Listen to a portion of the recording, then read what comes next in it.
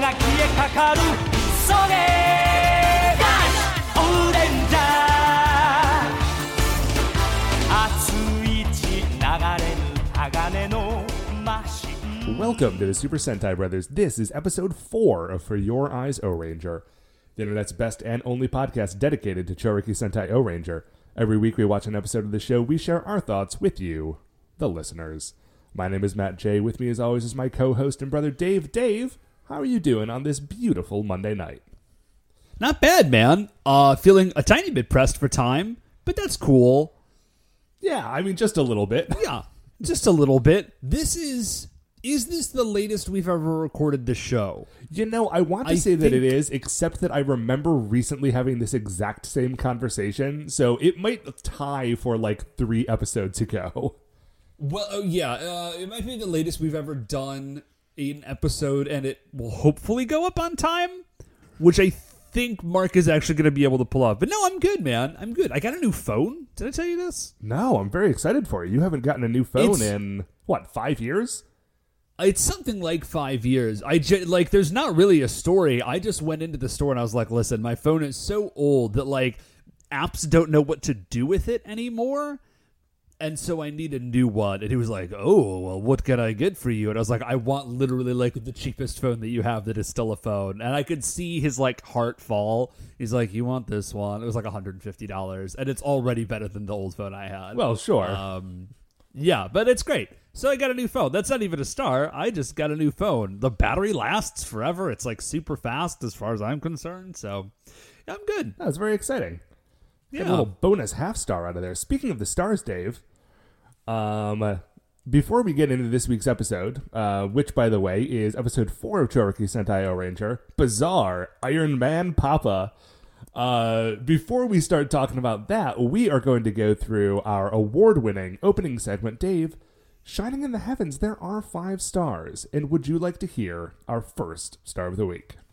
Man, nothing would delight me more. Oh, I'm so glad to hear it, because I was going to roll into it anyway, and if you were not excited about it, this would have gotten real weird real quick.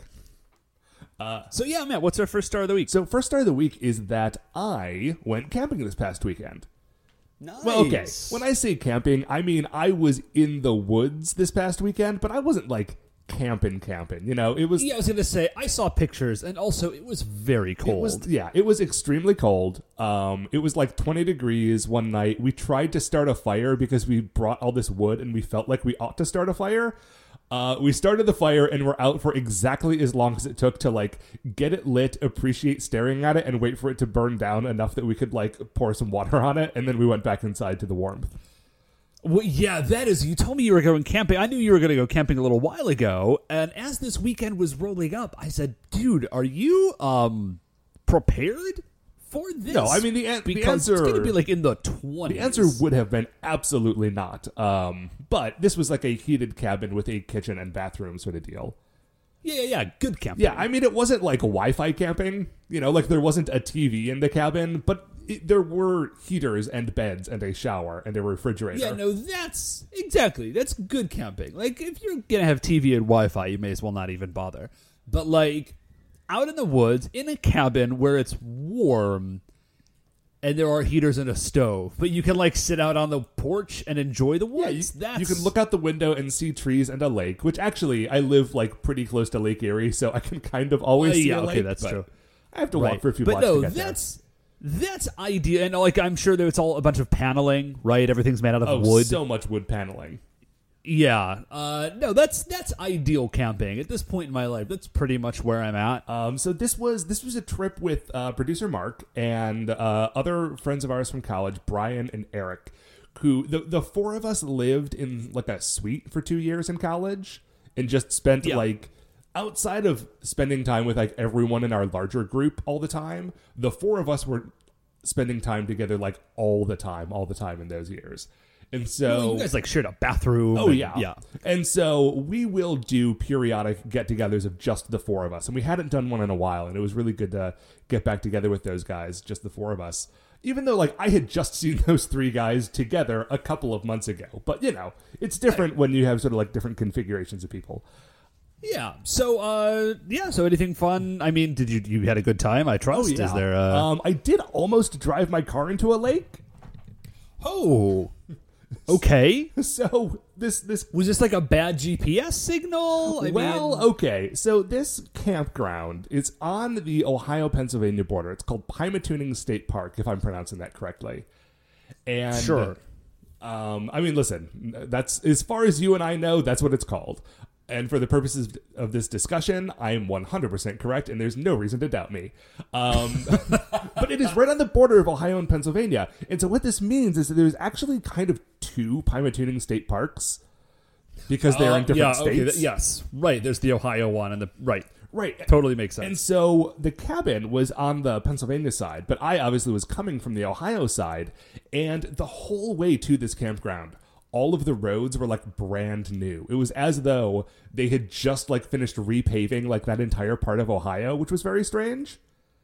Listen, all of Ohio, Matt, is in the process of either desperately needing to be repaved, being repaved, or has recently... You hit the 6-month sweet spot, Matt. Oh, yeah. Because the roads in Ohio are only good for like a maximum of maybe 8 or 9 months. And then they're in desperate need of being repaved.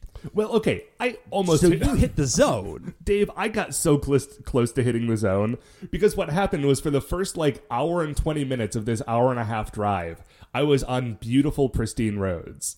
The last couple of miles, I was just driving down 322, and all of a sudden, there are signs in front of me that say, road closed, and there are no detour signs.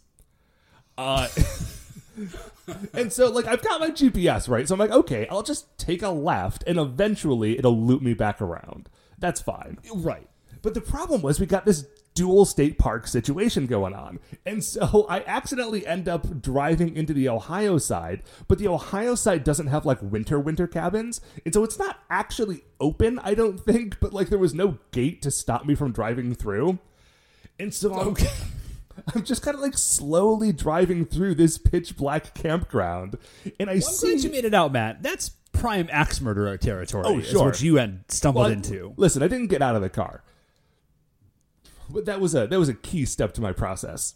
And so I'm driving along, and I see in front of me that all of a sudden the road sort of like dips down into an inky blackness. But there isn't a lot of lights around to begin with. And so I legitimately like almost drove that way because I couldn't tell if that was like the inky blackness of the lake at night in pitch blackness, or if it was just like a weird turn where my headlights weren't like following down a curve. And if I kept going, right, then I would actually get into the part of the park that I needed to be in. And so I just sat there for like a couple of minutes and stared at it. Because, of course, I didn't want to get out of the car because of the aforementioned potential axe murderer. Yeah, right. Obviously. And so I just sat there for a while until eventually I just saw a leaf float across the surface of it. And I'm like, okay, we are good. It is time to turn around. And eventually I did get there after a lot of like, you know how it is. You spend an hour and 20 minutes driving on a straight line and everything's perfect. And then for the last 3 miles, you just drive around in circles for an extra half an hour. Yep. Yeah. No, I absolutely know what you're talking about. That's the worst. But it was one of those. And it was a ton of fun. It was great to see those guys. And I will move on now to our second star of the week. Dave, what do we got going on here? So our second star of the week, Matt, is a little bit of D&D nerding out. Ooh. Xanathar's Guide to Everything. Oh, this is the one with the beholder on the cover, right? I mean, yes, Xanathar. It is. Well, Matt, it sometimes is, but if you happen to live next to a shop that is like an officially licensed Wizards of the Coast pre-release shop, first of all, the book is out already. And second of all, it has like a cool variant cover because there's nothing nerds love more than cool variant colors. Sure, collect all 5 covers. Right. If you check out the Wizards of the Web Coast website, you will see it. You are talking to someone who owns 6 copies of Adjectiveless X-Men #1. I forgot that was a true thing about you. Yep. So anyways, Xanathar's Guide to Everything is out, and man, it is okay. I'm not going to let you guys rewrite your characters, but I'm sort of tempted to let you... No, whatever. Okay, if you guys want to rewrite your characters, you can. Because There's a ton of new class options. Xanathar's really? Guide basically, yeah. This is the bulk of the book. Is they have basically doubled the subclass options for every class. Oh, wow. Real quickly, in Dungeons & Dragons, you're like a fighter or a wizard or a rogue or whatever, but in 5th edition, you choose that, and then you also, at some point in your like character's heroic progression, you choose a sort of specialization, right? Sure. So everybody's like, rogues are rogues, but you might be a thief or an assassin or an arcane trickster, right? And they all have like slightly variations on a theme, but they're all rogues. So Xanathar's Guide to Everything, Matt, has basically doubled the amount of subclass options. There's like That between is 2 and 4 exciting. new options for everybody. Yeah, that's super cool. There's a ton of stuff about, there's a bunch of new magic items, and there's some new spells, which is cool. And one of the things that I have seen some people get a little bit like sore about online, which I don't know why I should be surprised. People get sore about things online all the time. I was going to say. I know, right? The devil you say. Online?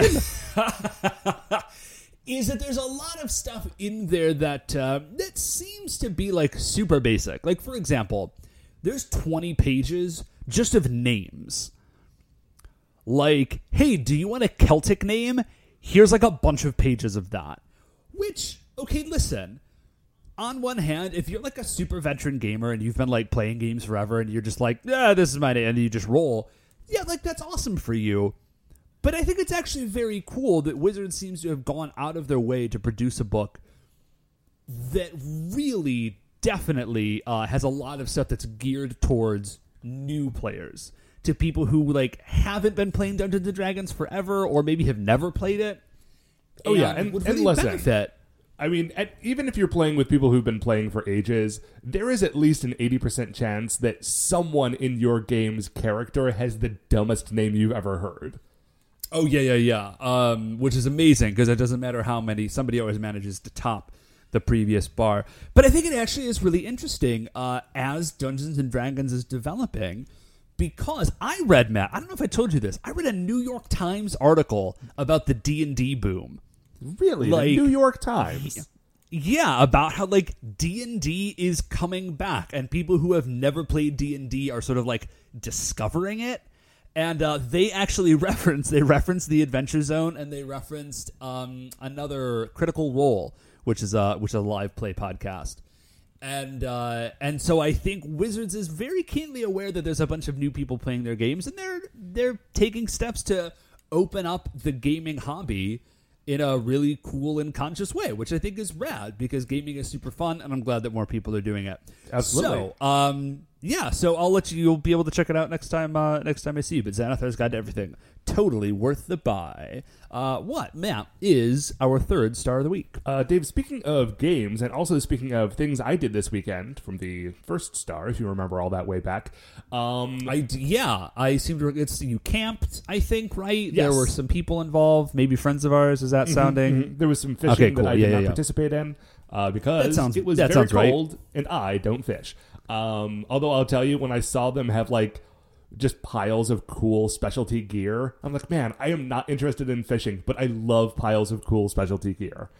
I had a moment where I thought about fishing, and then I remembered that it is probably far too late in my life, not for me to start fishing, but for me to start caring about fishing. You know what I mean? Like, it's too late to cultivate that desire. If the desire was there, it is not too late to start doing it. Anyway, that's not what I'm here to talk about, Dave. I want to talk to you about one of the games that we played, because we brought a couple of board games as well. Nice. Yeah. Have you played Pandemic Cthulhu? Oh, dude, I have. Okay. It's real good. Here's the thing. I don't like Pandemic, like the sort of standard Pandemic game.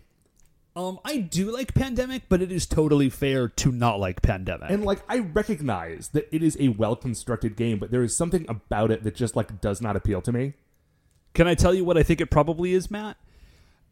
Is that you, on the human side, can play a perfect game of Pandemic and still get utterly crushed. If just the cards come up weird, there's literally nothing you can do about it, and you will just lose regardless of how well you have been playing up until that point. And it's actually It's like a really bummer thing. Like, it's just an annoying little thing about pandemic. Now, some people love that, but me, it drives crazy. Yeah.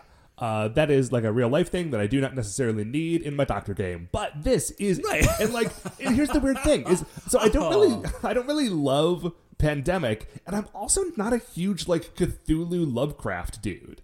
But No, I don't take horror. but I love like I really like Lovecraft based board games, or at least as it turns out, I really like Pandemic Cthulhu. And what's the Arkham game where like you're all teaming together to like close gates and stuff? Arkham Horror. Arkham Horror I really liked. And like Yeah, Pandemic although Legacy it takes is like a million years. Pandemic Legacy is kind of like Arkham Horror, where you are like a bunch of dudes in like those 4 towns bumping around trying to close the gates. Pandemic Cthulhu is what you meant to say. Oh, but yeah, yes. sorry. No, Pandemic Cthulhu is actually, it's I think it's one of the rare, because this is a thing people do. There's like flavors of board games, right? There's Yeah. like Risk. There's Risk Godstorm and Risk Hero Storm and Risk Geostorm. I heard that movie was very bad. But there's all sorts of, but Pandemic Cthulhu I think is one of the rare ones that is actually a remarkable improvement on the original game. Like Pandemic Cthulhu is way better than Pandemic. Yeah, because they took the opportunity not just to add some like flavor to it, but to also kind of like tweak the rules and change the board a little bit. And it makes it a lot more compelling in ways that I would be better able to articulate if I had played a lot more Pandemic Vanilla, which I'm now realizing I haven't actually done enough of that to like articulate what I preferred about this new version. But if you do not like Pandemic and someone says, hey, do you want to play this weird version? Give it a shot. It was a ton of fun. Yeah, it definitely is. I actually could talk about it, I think, for a few minutes, but that doesn't sound funny. So, Matt, what is our 4th star of the week? 4 star of the week, Dave, is time for a commute update.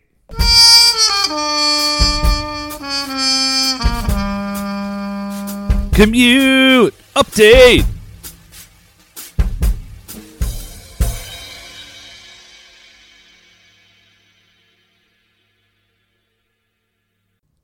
Okay. Well, man, it never rains, but it pours. What's up with the commute? Okay, so Update. this one Update me. This one isn't actually pirate themed, which I recognize is going to be a little disappointing to both you and our listeners. I was gonna say, Matt. Hey, listen, it's not pirate car update. Although I feel like if we get too many more the bit of is those, developing a flavor, Matt. Yeah. Yeah. Okay. Well, anyways, Listen, I'll withhold judgment. if it goes that way eventually, we will have to come up with a new theme. But for now, this is just a standard commute update. But it is kind of okay. So I was driving home today, right? And we are now post daylight savings. We are back into standard time. Yeah. And so that means that by the time I'm driving home, it is nighttime. You know, like the sun It's is just down. dark. It's dark at like 4:45 or something now. It's yeah, awful. especially because like this time of year in Cleveland is always cloudy. So even if the sun isn't actually down, like the early sunset. Yeah, it's like the- you're done. That's like there is not enough sunlight to get through what is left of the clouds. And so it's just dark, and I'm driving home. And on the route home, and I kind of always forget this, on 77 North, when you are driving up towards Cleveland, you pass by a number of structures that I'm not actually sure what they are. There's either some kind of factory or steel foundry or something. But the and there's just like a giant gout of flame perpetually squirting out of one part of it, right? Yeah. There is, out of this one tower, because the rest of them are all smokestacks, but there is one tower out of which there is just perpetually, like, a gout of flame as tall as a house. Like, and it's just... Like a giant one. It's huge. Like, you can see it for literal miles. And listen, I know that if you live near a place like this, this is not, like, a huge weird thing for you. And it should not be for me, and it kind of isn't, except when daylight savings time hits, because that means that instead of it being sort of like off in the distance, sort of like in and among other sources of light, as I'm driving home, there's just like this giant flame beacon, as though I have to like drive past Mordor to get to my apartment. And it's very strange. And like, I will get used to it in a week or two, but for now, it's definitely as though like I am just driving through the Thunderdome, and like like there's just some gasoline blasting up some flames as I'm trying to get home, which actually might tie back to that highway pirate gang. Yeah, nice turnaround. No, I know the spot. Well, I mean, obviously, I mentioned it. I know the spot you're talking about, and it is, as many times as I drive past it, it is weirdly impressive. Yeah, like it's one of those things that every once in a while I wonder, like, am I someday going to get in an accident because I'm just kind of looking at this huge ball of fire instead of watching the road? And it hasn't happened yet. But listen, there are a lot of accidents on that highway, and I think there's got to be a, like, non-zero percentage that are caused by people just rubbernecking looking at the big fire. Anyway, that's all there is to that. I just saw it on the way home from work, which was like half an hour ago while I was thinking of stars to talk about. So there you go. Dave, what is our fifth and final star of the week? So our fifth and final star of the week, Matt, is so I run the drama club at our school, as I've mentioned, and some parents have recently started like a support group for the drama. Like, that sounds weird, like a booster club for the drama. Oh, okay. Club, like a secondary club, which is amazing because like I need all the help I can get because drama takes a ton of time, and I'm also very busy. So one of the dads who's sort of like leading the thing, he says, "Hey, can we get together and like chat about some stuff, like some ideas that the kids and parents had at the meeting that like you weren't able to get to because you were already doing a different show?" And I said, "Yes, sounds great." So we sit down, we grab a cup of coffee, and he says, "Well, you know, we're thinking about this and this and this," and I'm like, "Oh, that sounds good," or whatever. And he says, "Well, here's the one that the kids mentioned that they were really excited about. They're thinking about starting a podcast." And and in my head, I was just like, oh, okay. That's something, like, you know, I know about podcasts. Yeah, listen, I do a podcast. They've never been hotter. They've never been hotter. And I just, and I like, on one hand, I was like, I love the enthusiasm that they're like, let's do a podcast. And in my head, I was just like, on the other hand, I do know something about the business, I guess, of running a podcast and sort of like what it takes and like marketing and like all the kind of like nuts and bolts of it that are behind just like recording something, right? Right. And so I just start talking about this, and I'm like, oh, because I run this podcast and I've been doing it for like 4 years and blah blah blah blah blah blah blah. And I was struck by how much the podcast is now. The podcast is the new, like, you started a band in your garage. Oh, yeah, 100%. You know what I mean? Like, it's you started a band in your garage, you started an art zine, you created an art collect, like, whatever it is. Like, the podcast is the new version of that. And, like, everybody, like, podcasts are hot right now. So, like, everybody hears podcasts, like, oh, we'll just have a podcast. Without, I think, really considering what it is going to actually take. And I was just struck by, like, once I started talking to this dad about like everything that you would need, I realized how long the list actually is. I mean, it's a very long list. Like, it's not impossibly long, right? Like, basically, you need, like, a computer and some microphones, and and a little bit of, like, know-how and gumption. But the other thing that you need is just, like, a couple of hours every week, and, like, right. The decision to not skip weeks. And I feel like when I was in high school, I did not have either of those things. Yeah, no, definitely not. Especially not the latter. Thinking about right. So there are, we're thinking about it, and I'm like, guys, let's do a project. It sounds great. So that's it. They're going to start a podcast. That's very fun. Podcasts are very fun. Yeah, Obviously, I think so. It would be weird if I did not think they were fun. That would be strange. But you know what else is fun, Dave? O-Ranger. And we're going to watch episode 4, Bizarre Iron Man Papa. And we'll be right back. Okay, welcome back. So we just finished watching episode 4, Bizarre Iron Man Papa, which is... We didn't actually talk about this in the opening because we were talking about other stuff. That is a beautiful title for an episode of television. Yeah, no, that was it's very, very good. And also, weirdly apt. Like, that is actually a very good description of this episode, even though it sounds like a string of nonsense words.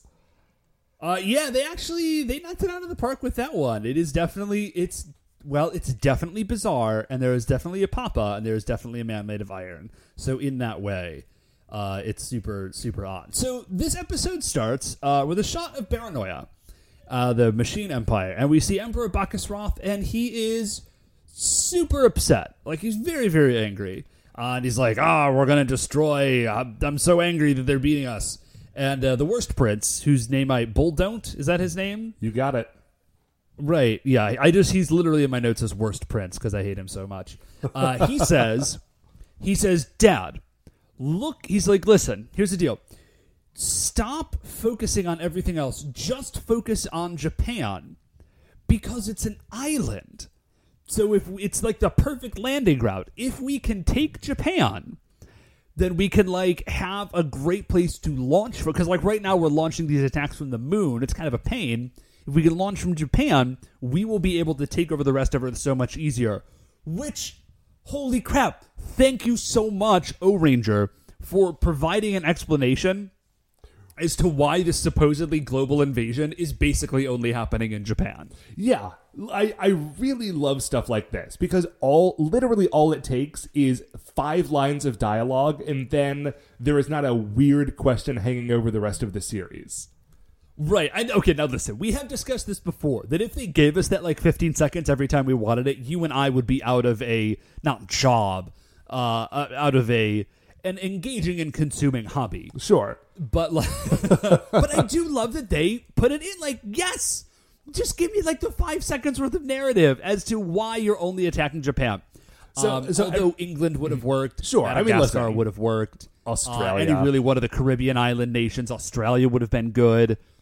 Anyway, so everyone thinks this is a great idea, except for Bacchus Wrath, who like yells at Bulldont and I think hits him with his scepter. Not because he thinks it's a bad idea, but because he wants to take credit for it. He's like, you're such an idiot little kid. Of course I already thought of that, and that's what we're doing, so let's just do it now.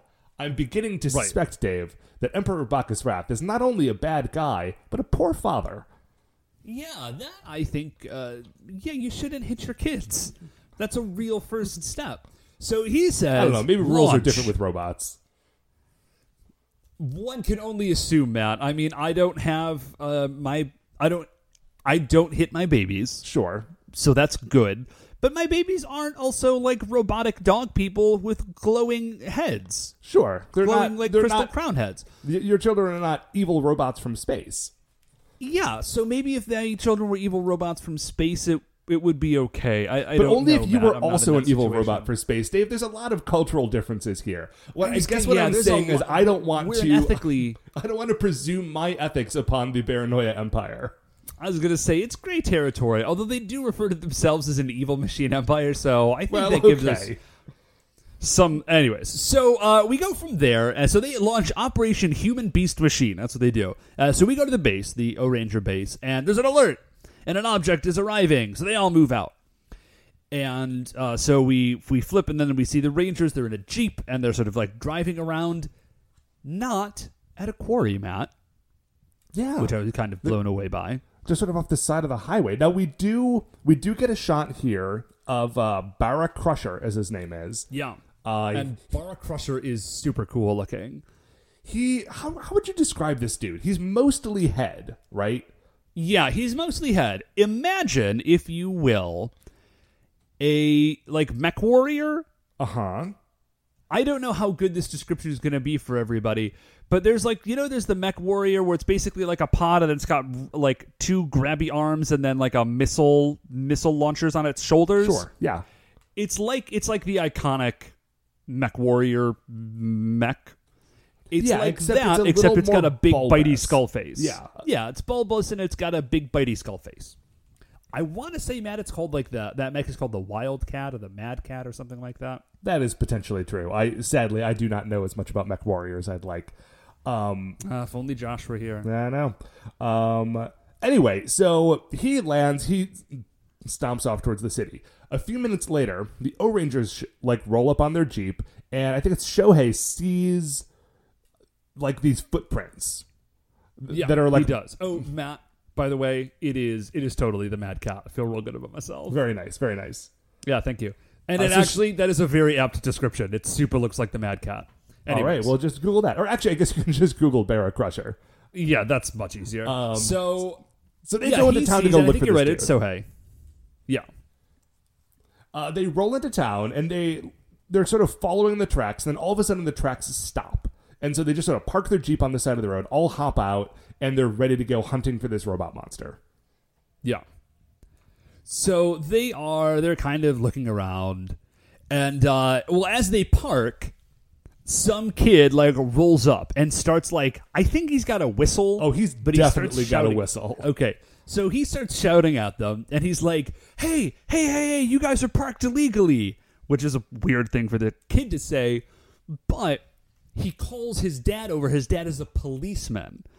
So he's helping out dad. Maybe it's take your yelly son to work day. Yeah, so, the thing I love about this kid, and this kid's name is Hiroshi, he is, a sort of a annoying, shouty kid, but this kid is super into his dad, and it seems like he really just wants to help him.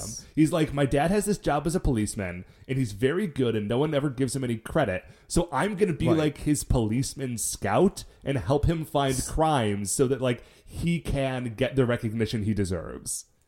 Right, which is I love and is adorable. It is adorable. Actually, it's probably against literally every police regulation. Yeah, I'm sure that can't be legal. So but the dad rolls over and he's like, you guys are parked illegally.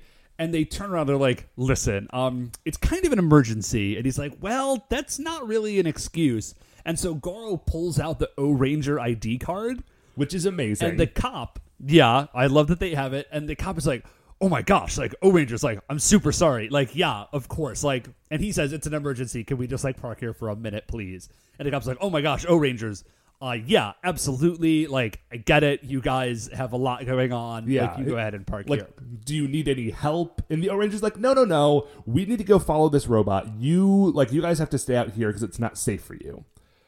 Yeah. But cool. Great job, sir. Yeah. So they go running in. Hiroshi is has not forgiven these people for parking badly, and now is also upset with them because there's a giant killer robot on his dad's beat, and they are not letting him confront it, which means that he will not get any credit for it. And these glory hounds are just taking his dad's police credits.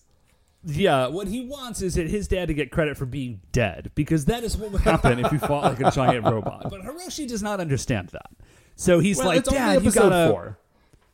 Yeah. So the Rangers run in, and people are running out and screaming, and they jump down into the basement, and there's a little bit of misdirection. They think they see the monster, then they don't. Then they think they see it, then they don't. And then a pipe bursts, and they run over and check that out. There's a great shot in here where the camera is sort of from the point of view of Barra Crusher, and it's sneaking up on them and then disappearing. And that happens once or twice. The last time it happens... oh man, I love this bit. Yeah, so it's that same point of view shot, but it is from inside Barra Crusher's mouth. So you just see these teeth coming up on the O-Rangers. It's super good. Yeah, and so they just start fighting it, and they're not really doing a whole lot, maybe because they're in a basement or something. They're basically just punching it. But Barra Crusher knocks over a barrel, which is full of some sort of flammable liquid, which seems like a bad thing to have just in the basement of an office building. Dave, listen, it's a barrel. That is literally the only thing that has ever been in a barrel in a TV show, is something that is explosive. TV show and or video game, Matt. So this barrel falls over, and it's just dangerously near the furnace, because this fuel does catch on fire, and then the Rangers get out of the way, but Barra Crusher is too slow and clumsy, so he gets coated in the fuel and then is lit on fire, and so he is freaking out, and he runs away. Yeah, and he gets outside, and the O-Rangers are chasing it, but before the O-Rangers are able to get a hold of it, it gets out first and confronts Hiroshi's dad. Do we ever get that guy's name, by the way?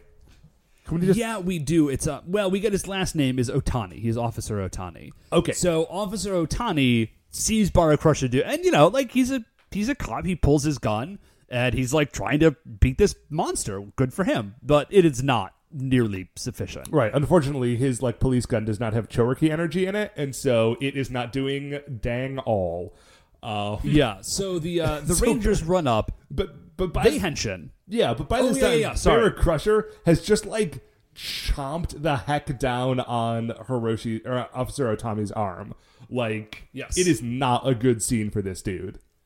No, he's all like it's mangled and gross. But the Rangers have shown up and they henshin, and they're already obviously like a lot looser with when they're throwing the henshin out. Although I will say, so we almost always see or have at least seen Goro changes first, like because he's the leader, right? I always think that Goro is about to turn into O'Green. Really? Because, when they go to henshin, Matt, the light that comes... Because the henshin sequence is, they get overlaid with, a holographic green grid overlay, and then, the suit appears around them. Oh, right. And so the light that you see is always green, and it, flashes green on them first before you see their actual colors. And so there's, a hot second where I always think Goro is, for some reason, is going to turn into O'Green. And then I remember, oh, no, they're just all green. But that's still weird to me. Well, in I feel Power like they could have just Rangers- made the grid... They could have made the grid the appropriate color. That would have been fine. Yeah, I don't know. I really like it. And plus, that sort of, green laser grid was a sort of classic look. Right, no, it's still... Why is that, I wonder? I'm sure it had something to do with old monitors that were, only black and green. So this isn't actually even a fight. Officer Otani gets his arm bit real hard, and then they just pull out King Smashers and blast Barra Crusher. Right. Barra Crusher is a fearsome foe, but not actually very durable. And he just goes down. Yeah, that's it.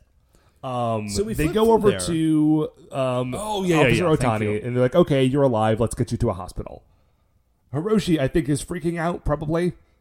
That seems reasonable, right? I think he is, but it's not a super big element because we are clearly meant to Officer Otani is wounded, but he's okay. Now, things are fine. We do see at this point that even though Barra Crusher has been destroyed, we cut to a shot of Acha and Kocha, the sort of the pair of evil robot butlers from space. Yeah. And they are happy. Things are going well in their plan. Yeah, which is a little bit weird, of course, because it seems like their monster has just been defeated.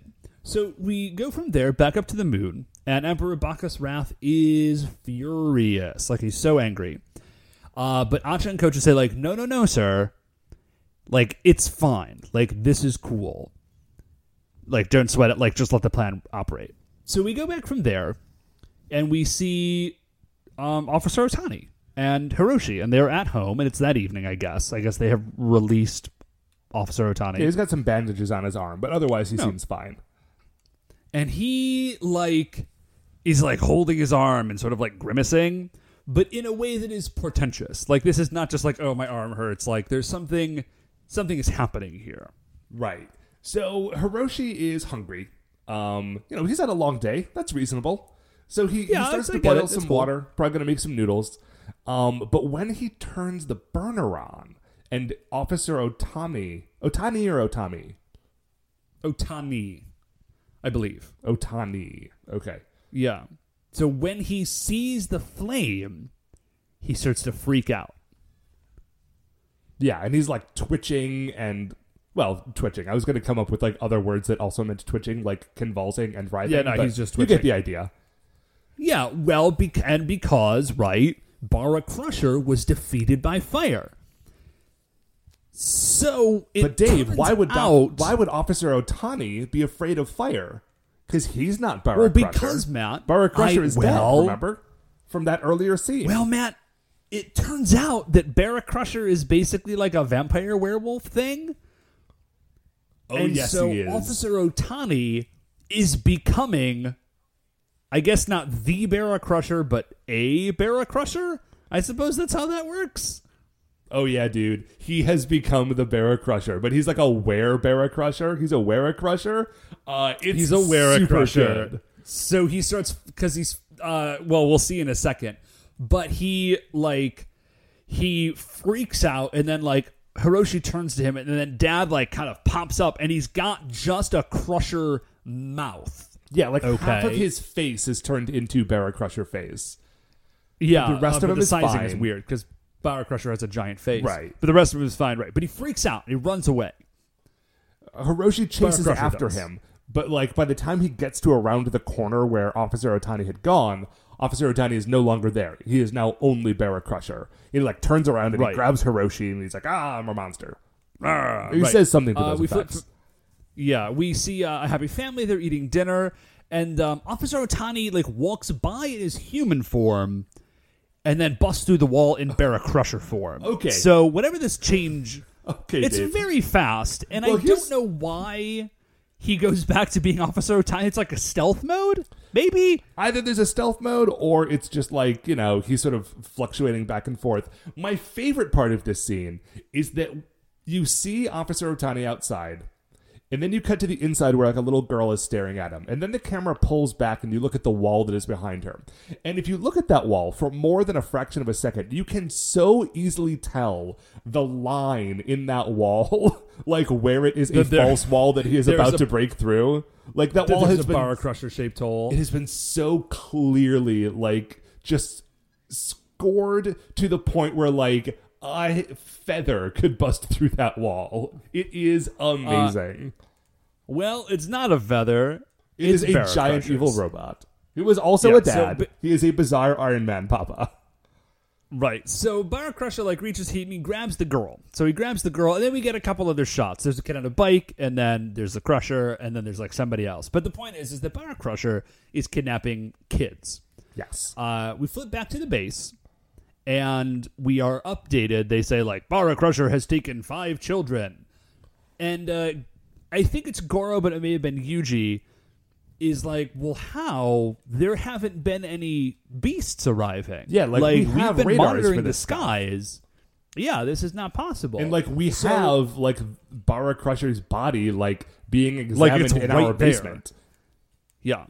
So we go from there to the police station, and Officer Otani's at the station, and he is reporting the missing the missing monsters, the missing kids. Yeah. Oh, and by the way, the O Rangers at this point, when they're looking at the children that have been kidnapped, they recognize that one of them is Hiroshi.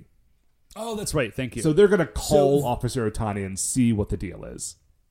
Yeah.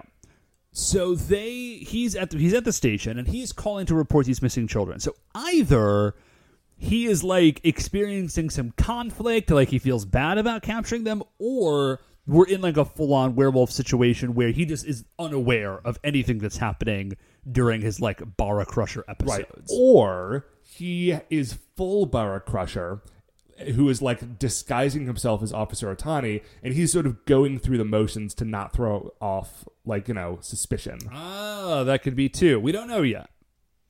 I mean, we're going to find Right. out. Don't freak out. Another about one it. of his police We'll tell you in a colleagues second. come in and is like, "Hey man, sorry your kid is like kidnapped by a giant evil robot." And Otani's like, "Yeah man, it sucks. We got to do the job." But like, we'll find him. Like, we'll do good police work. We go back from there to the base again, and Commander Miura calls all the Rangers down to his office, and he says, "Listen, here's the deal. Like, we've been examining Barra Crusher, and yes, Barra Crusher is dead, but in its like mouth or bloodstream or something, we have found these metal amoeba, like they're nanobots, basically. Yeah. It's like we found these nanobots. These were nanobots sort of before sci-fi had an easy concept word of- for yeah. them. Or at least, I don't know, that might not be true. But this show clearly does not know the word nanobot and has decided to use metal amoeba, which is pretty is- good. And also a great It band is. name. Oh yeah, that would be true. We should start a band, man. We can't. We already have a podcast. So he says, listen, here's the deal. The metal amoebas, if they get into somebody's like bloodstream or whatever, are going to multiply, and they will turn that person like into metal. And by that, of course, he means like it will turn them into Barra Crusher. Right. So we are in it's a werewolf situation. Okay. Yeah. So our heroes at this point realize, like, oh boy, that's bad because Officer Otani 100% got bitten yesterday. Right. So like if kids are getting kidnapped, it's Cop Dad. It's Officer Otani. So he says, okay, like we've got to roll, like we've got to find this dude, we've got to figure out what's going on and try and help. Back to the base, and the coworker, his fellow police officer, just goes to light a cigarette. Because that's something you were allowed to do on children's shows in the 90s. Yeah. It's something you were allowed to do everywhere and anywhere in the 90s, Matt. And so remember smoking sections in restaurants? That was a thing. Like, in restaurants, you would go and people would just be smoking in the restaurant. Welcome to Bob Evans. Do you want to, sit next to someone who's smoking while you have a pancake? It's very weird in retrospect. It's I was going to say, it absolutely made sense at the time. And I remember being weirded out when there weren't smoking, when everybody got rid of them. But in retrospect, it was very strange. Yes. So, anyways, so he goes to light a cigarette, and Officer Otani sort of freaks out, and he does the little half change, and then he all the way changes into Bara Crusher, and he attacks the coworker, and then the most horrifying moment I think in a Super Sentai episode yet. Oh, it's very bad. Oh, it makes me shudder just thinking about it. But I'm going to tell you anyways. So Goro and Yuji are arriving at this point, but sort of as this is happening, the worst thing happens.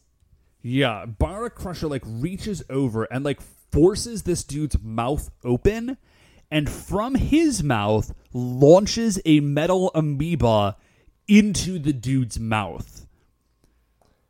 Yes. And then that dude collapses because now there's a metal. And by the way, the metal amoebas at this, the one that went into his mouth, that is not nanobot sized. It is I don't know, the size of a hamburger. Sized. You can fit a whole hamburger, a whole McDonald's hamburger in your mouth if you try really hard, and that is the size of this thing. Matt, how do you know that for sure? I mean, I have a recollection of in high school shoving an entire hamburger into my mouth. Oh yeah, Matt, that's why I asked you that story, because I bet you $1 that you couldn't do it, and I lost that bet. Yeah. So anyways, yes, you can fit an entire McDonald's cheeseburger in your mouth, provided your mouth is at least vaguely mat-shaped or sized. Not the size of the entire mouth. No, I would not want your mouth to be either mat-shaped nor sized. Yeah, that would be very weird. Anyways, so the Rangers rush in, Bara Crusher runs out, and they sort of Heimlich this dude, and then they no, they don't. I'm sorry. They're not, because they don't know it's in there. His mouth just opens up and this thing jumps out of it towards them, and they knock it to the ground, grab an aerosol can and a lighter, and just kill the thing with fire, which is a good move, and B, a move straight out of the James Bond movie Live and Let Die, when Roger Moore is in the little cabana in is it in Jamaica? It's I actually don't think it's in Jamaica. I think so. It's around the But when he's down in the Caribbean in that movie and he goes to the little bungalow hotels and there is a snake that gets let into the room while he is shaving, and he turns around and blows some aerosol can past his the lit end of his cigar to kill it. It is exactly that scene, except all of the details that are different. Right. I mean, I would have been fine if they had burned the entire film reel, because again, that's a horrifying moment. But killing the monster is good too. So we go from there, and we see the kids, and they're in a factory, and they're all trapped, and they're strapped down to these beds, and the straps have hands, which is kind of weird, but also cool.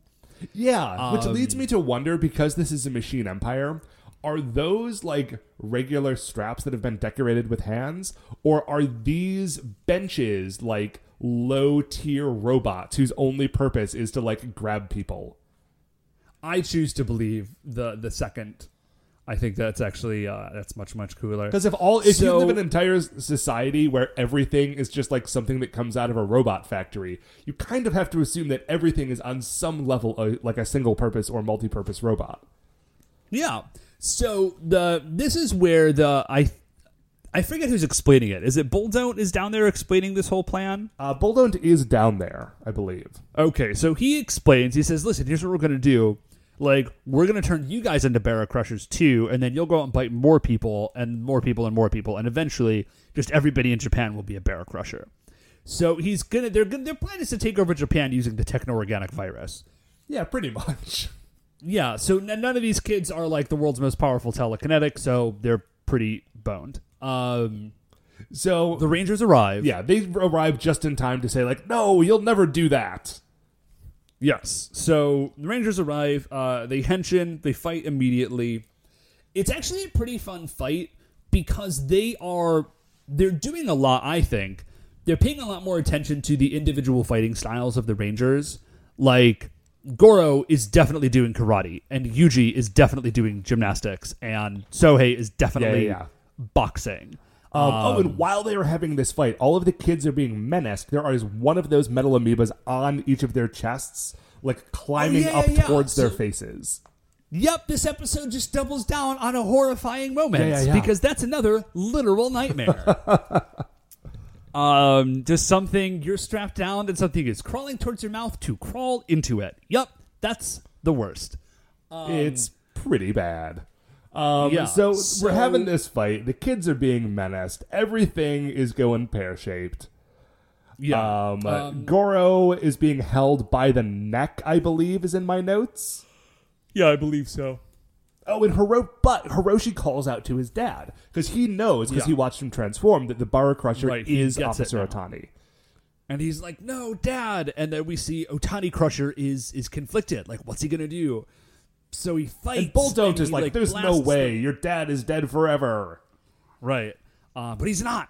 And then there is a key moment where there's more fire, and the fire sort of like weakens Bara Crusher enough that like Otani can kind of assert himself. So Otani frees. I thought he was going to free the children. He does not. He frees his child. Like the rest of the kids, he just leaves. Sure. Well, he's only partially free of being Bara Crusher. So they get outside. And Bara Crusher turns back into Officer Otani, and he has no idea what has happened. Right, but Hiroshi is immediately like, "Oh, I'm so glad you're back. Everything's okay. None of this is your fault. Like, there's something inside of you that was causing all this to happen, but, like, we can beat it. It's okay." Yeah. And which, so again, like, Otani says, way what? to go, Hiroshi. Like, super supportive kid. And so he's like, "What? It's inside of me." And he starts like hitting himself, which is sort of an odd moment. Maybe he's just like convulsing because the Rangers show up and he says to them, "You need to take Hiroshi and run." And he pulls out his pistol, like his officer's pistol, and points it at his own head. Yeah, see, this is where this episode of O-Ranger gets like late game Jetman raw. Because Officer Otani goes from like, "Oh, there's a problem inside of me. I must I can only think of one way to solve this. And this is about to happen. Like, don't come any closer. I'm going to do it." And just like runs into a burning building, holding himself hostage. Right. Which, like, dude, when they say Iron Dad, they are talking about Officer Otani's like giant heart and ironclad commitment to like his family and the safety of Japan. Officer Otani is a straight boss. Yeah. I mean, listen, this is maybe not the best reaction to a situation like this, but he's having a day.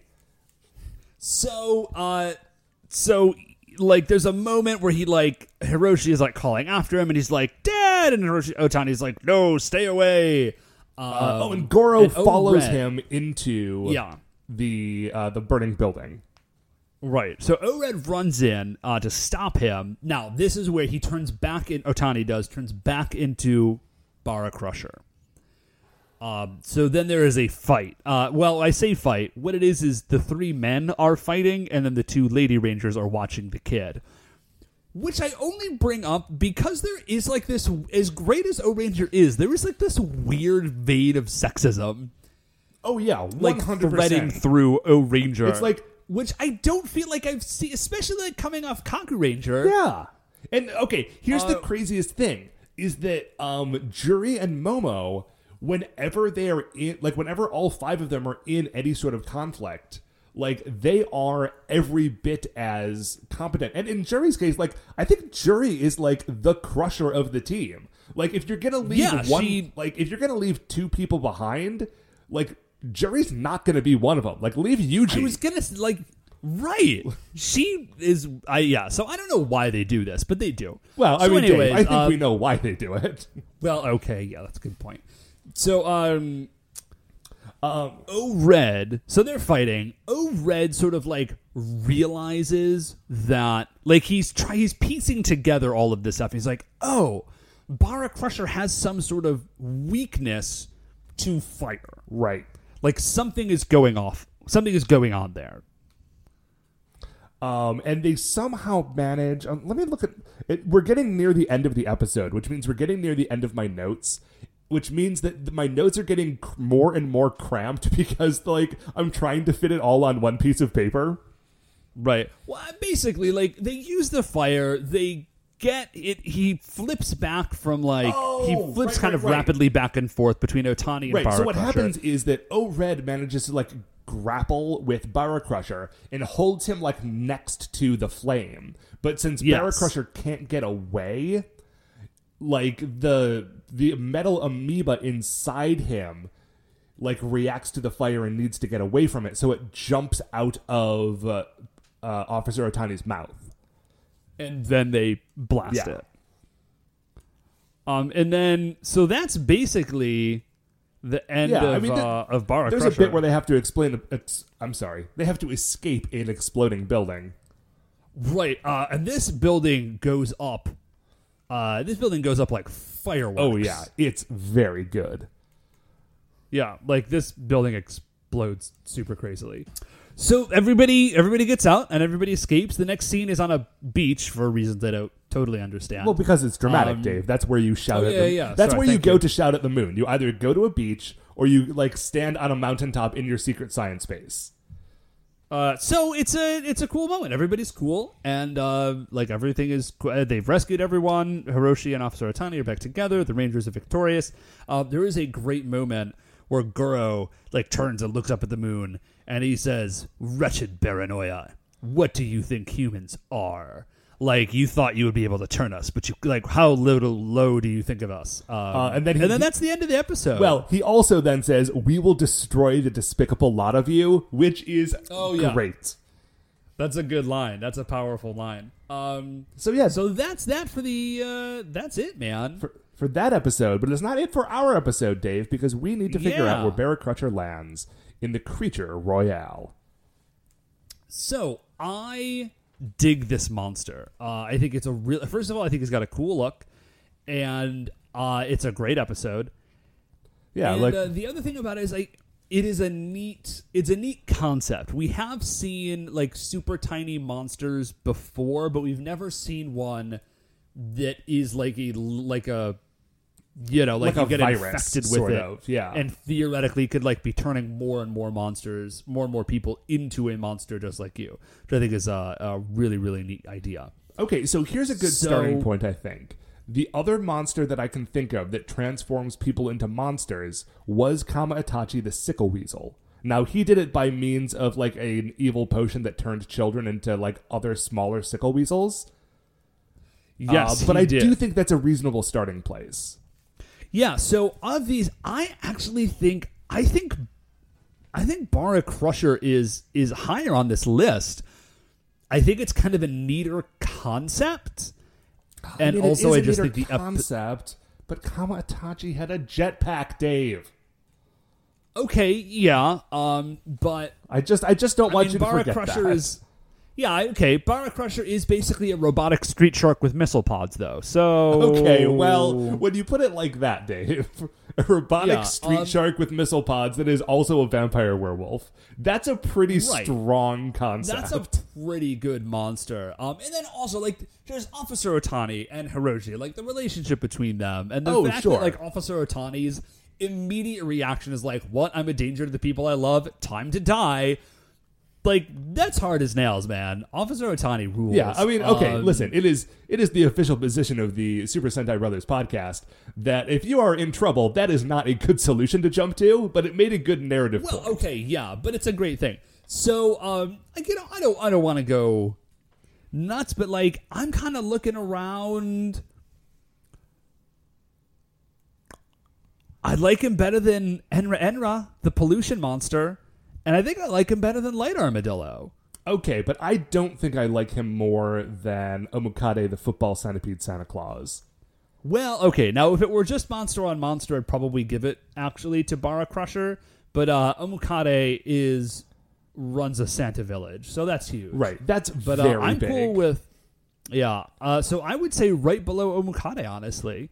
Okay, so that makes him our new number 39 on the list. Yeah, and a record, a way far out record for Bara monsters. Oh yeah, this I think is like the first. I mean, the other ones are fun, but this is the first real contender. Yeah. So yeah, there he is, Matt. Spot 39 on the Creature Royale. Well, that, Dave, is going to do it for another episode of For Your Eyes, O-Ranger. Before we finish up here, I'd like to remind you all you can email the show at supersentaibrothers@gmail.com. If you wanted to get any updates on future episodes or check out the stuff that we're talking about on Twitter, we are at Super Sentai Bros. If you like the show, please remember that shining in the iTunes review section, there are 5 stars. Please rate, review, subscribe on Apple Podcasts. That's what's going to help new people find the show, or wherever you get the show. That would be a huge help to us, and we would thank you quite a bit.